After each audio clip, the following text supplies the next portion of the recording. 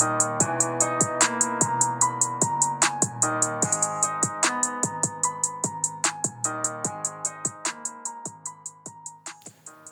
in, everyone. Hope all is well. Happy draft week, right? NFL draft starts this Thursday. Big weekend for football. Big weekend for a bunch of former Georgia Bulldogs who are about to get their name called. So it's going to be awesome to see. We're going to definitely touch on the draft. We'll do a little draft preview and talk about these Bulldogs and where we think they're going to go. And then also, of course, we're going to touch on some news post G-Day. So that's what I got for you. I got post G-Day nuggets, and I've got NFL draft preview coming up. No guest today.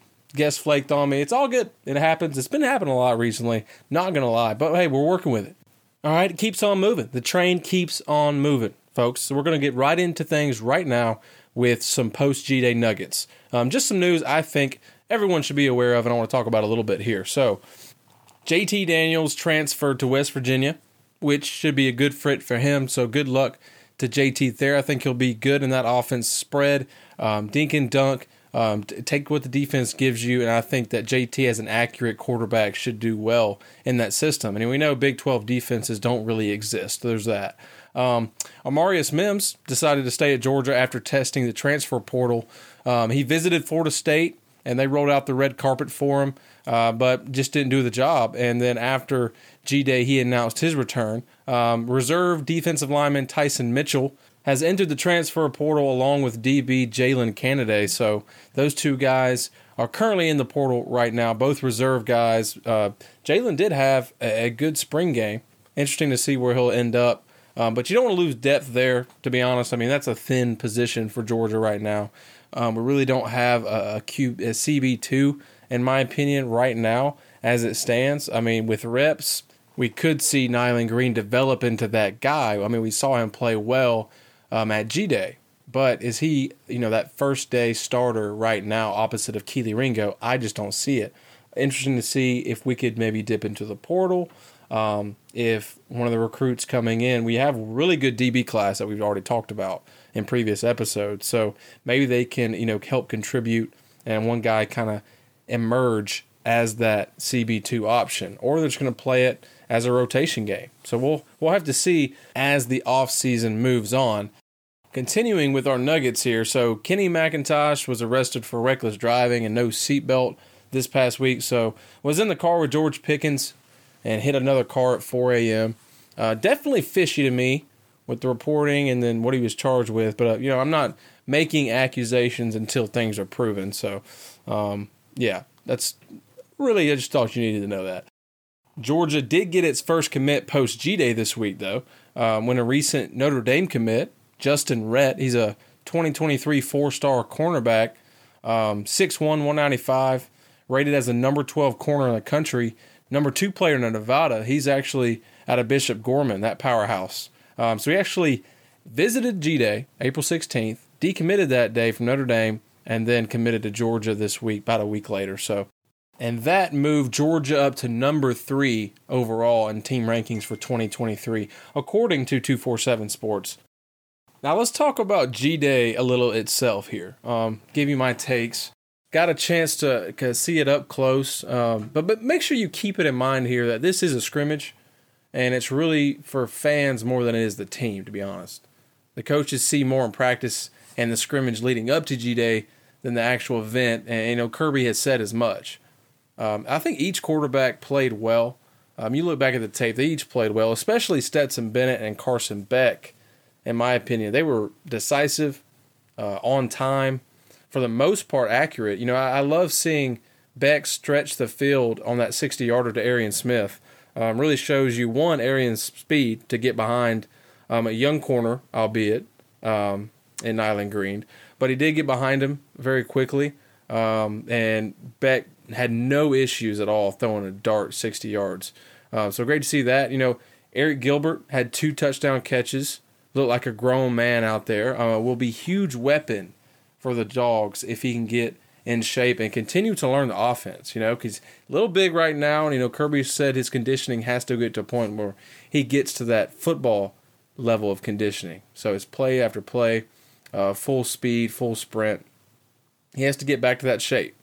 So I think he drops 10, 15 pounds and learns the offense a bit better, and he's definitely going to be a huge weapon for the Bulldogs. So along those same lines, Oscar Delp, the early enrollee tight end, got a chance to show what he can do with Bowers and Big O out, and he flashed some skill that I think can contribute immediately to especially when you have Todd Monken, the Georgia OC, showing that he can highlight different players and their skill sets.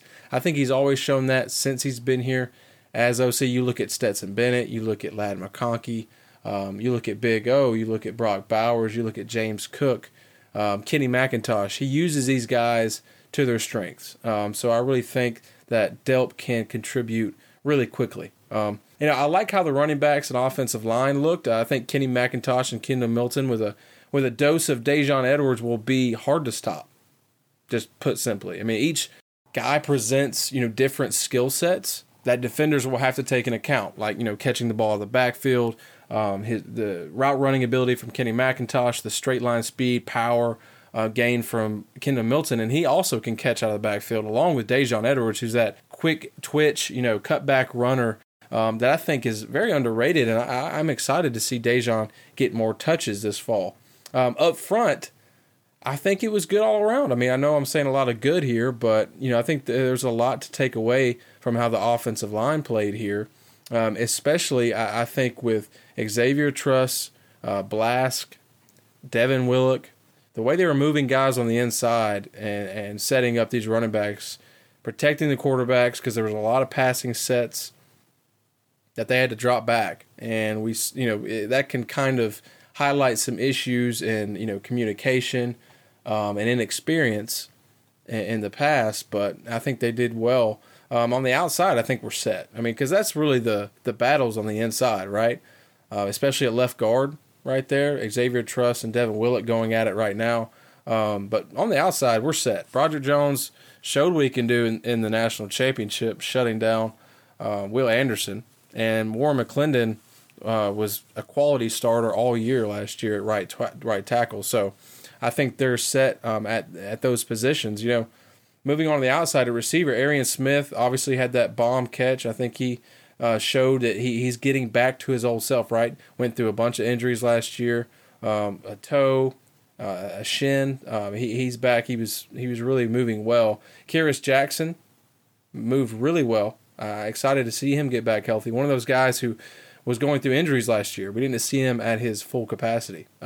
Dom Blaylock, great to see Dom back and contributing after those 2 ACL tears.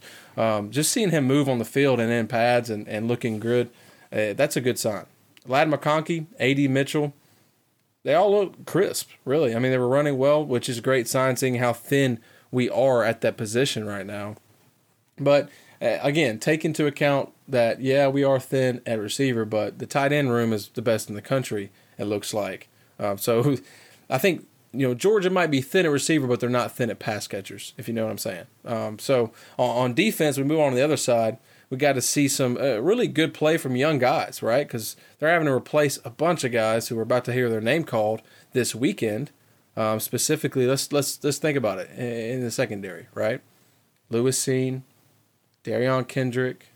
I mean, those guys are huge contributors to that pass defense, and they're out of there. And then you of course add the linebackers and how important they are into the secondary as far as giving pass rushes and keeping their gaps.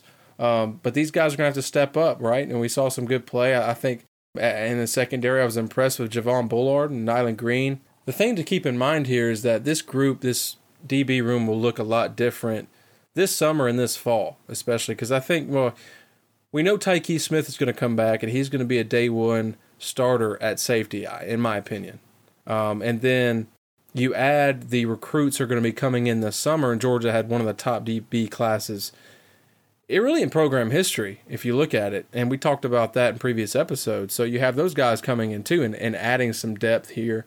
So it'll be interesting who rotates in, who we're seeing at each spot. I mean, I really think, Everett, the early enrollee, has a chance at some quality playing time. Kamari Lassiter was a late scratch for the G-Day game. I was excited to see him at CB2 and see what he was doing, but we're going to have to wait to see on him.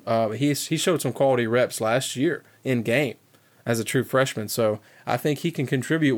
We'll see if he can be that CB2 though. That's what we need. I think we need another guy like a Darion Kendrick to be us opposite of Keeley to really lock down guys and allow our linebackers to move freely. So it'll be a different group back there. Last thing I'll add here is Brett Thorson at punter. Yeah, he was efficient. He has maybe one of the toughest jobs in replacing All-American Jake Camarda.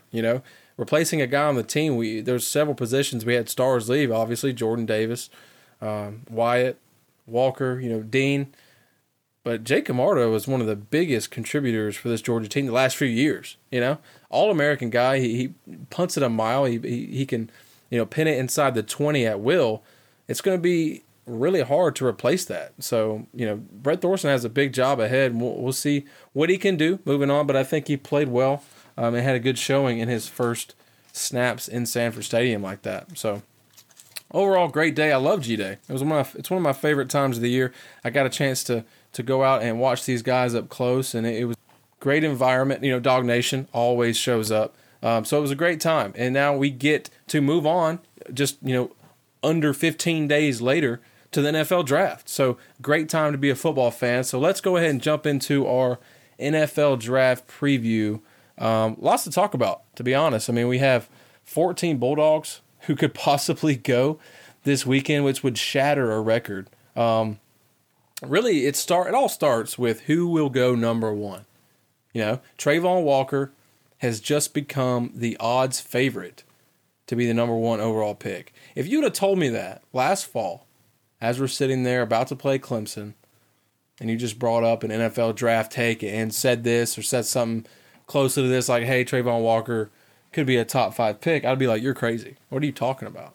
And now here we are. After a quality season of play around, in one of the best defenses we've seen and around some other first-round draft picks, after good play there, and then a crazy combine performance where he absolutely went off, and now we're here. Like, he's the odds-on favorite, minus 160. Aiden Hutchinson was that guy, right? The Michigan D end. He's now not the favorite. He's at plus 150. And then Akeem Ikwanu, the tackle, plus 750 from NC State. So that's really interesting to see. Obviously, this doesn't translate to who will be picked. That's all, a toss-up, really. Nobody really knows exactly what will happen. That's really the beauty of the draft. Hutchinson has the numbers. He led college football in sacks last year, dominated the Big Ten. Pass rush moves, I think, are well developed. Heisman runner-up. Well, as if that means much in regards to draft stock. But, let me give you the first 5 draft order. Jacksonville, Detroit, Houston, Jets, Giants, all could use a pass rusher. And the consensus, according to reports I've kept up with from Mel Kiper, Todd McShay, Daniel Jeremiah, who are really like the Mount Rushmore of draft coverage. Really? Like the consensus Mount Rushmore of draft coverage talent. They all saying Jax, Detroit, and Houston could possibly take Walker. That would give Georgia the first number 1 pick in the program since 2008 when Matt Stafford graced the stage with that arm talent, So it'll be awesome to see Walker go first, and really crazy when you think about that defense, and who else on that defense is about to get taken in the first round. I even did a spot with the Houston Texans about Trayvon Walker, and this was weeks before, he came out as the odds favorite. So I even talked to them about Nakobe Dean too. What gets me is that Walker is probably the 5th guy you would think of if you had to name the 21 defense. It's, for me, Nakobe Dean was the alpha, of course. Jordan Davis, Devontae Wyatt, Keely Ringo, Lewis Cine, and then I add Walker. But when you look back at the tape, Walker was an edge, 6'5", 275, playing in the B gap, which you have tackles and nose guys playing and taking on double teams while periodically dropping in coverage. That's just special when you think about it. His tape to me really backs up his combine performance, which was his coming out party, of course. The way he moved on that day was incredible. And that's what I think much of this hype is coming from. But teams have come out, guys who have studied this tape, as names get more publicity, the more we look into their tape. And I think the more we look into Walker's tape, the more he shows us why he could be that number one pick. I'm really looking forward to seeing how this shakes out at the top, but we could see as many as, 4 dogs go in the first round. Jordan Davis, Devontae Wyatt, they have strong first-round grades. Then we have Nakobe Dean, Lewis Cine, George Pickens. They're at the fringe of the first round with some first-round grades, some day 2 grades. Nakobe Dean should be a top 15 pick, in my opinion. That's backed up by Todd McShay and others. For some reason, Nakobe, who is clearly the best linebacker in football, is getting flack for his size and ability, to take on blocks at the next level. Completely crap to me. I mean, he was the best linebacker in high school, Butkus Award. Best linebacker in college, Butkus Award. And best player on the best defense we've seen this decade or even longer. Is he just going to get bad at football all of a sudden? Every level he has dominated. But this level's too much? Is that what I'm hearing? I don't get it. Whoever gets Nakobe is going to get a defensive anchor for years to come. That's a fact in my mind. I also like Pickens and Cine as value picks. Pickens running a 4.47 at the combine tells you he has the speed. And we already knew his route running, blocking, high point catching was among the best in the country. Cine, on the other hand, is hardly ever in the wrong spot and will absolutely take your head off. Plus, he ran in the 4.3s at 6'2". I think he's got great value, and I even read a report today about him going in the first. So a lot of good news coming this weekend for Dog Nation, I think. Just off the top. We haven't even gotten to the rest here because I've also heard a lot of good things about Quay Walker, who has all the physical traits you want at inside linebacker. Same as Channing Tindall, whose motor is incredible. Both guys will likely go in the 3rd or 4th round, along with Darion Kendrick, Jamari Salyer, Justin Schaefer. I'm really interested as well on where Zamir White and James Cook will go at running back, because Cook is the more NFL ready with his pass catching ability. He can do anything out of the backfield. He's thought to go day 2. Well, we know White has the speed and power to make a good first and second down pro back. He's projected to go in the 4th or 5th. So there's also a chance, even at the end of this, that John Fitzpatrick gets off the board at some point as one of the most NFL-ready blockers at tight end. So Georgia could have 14 guys drafted this weekend. Really excited for the draft. Set the record last year when I was covering it with 9, the program record, and now we're about to shatter that this weekend. So really looking forward to being a part of that, covering the draft. This will be my 3rd draft I've covered for UGA Wire, so looking forward to that. And please, I'll be on Twitter. I'll be writing. Let me know what you think, and let's talk about what's happening on draft night and this weekend. Make sure to rate, subscribe, and review as always, or re-rate, resubscribe, and re-review. And always follow us at UGAWire.com and UGA Football Live on Twitter, UGA Wire on Instagram. That's where we're at. Hit us up and follow us for all your Georgia football needs. Enjoy draft weekend, everyone. Until next time, see ya.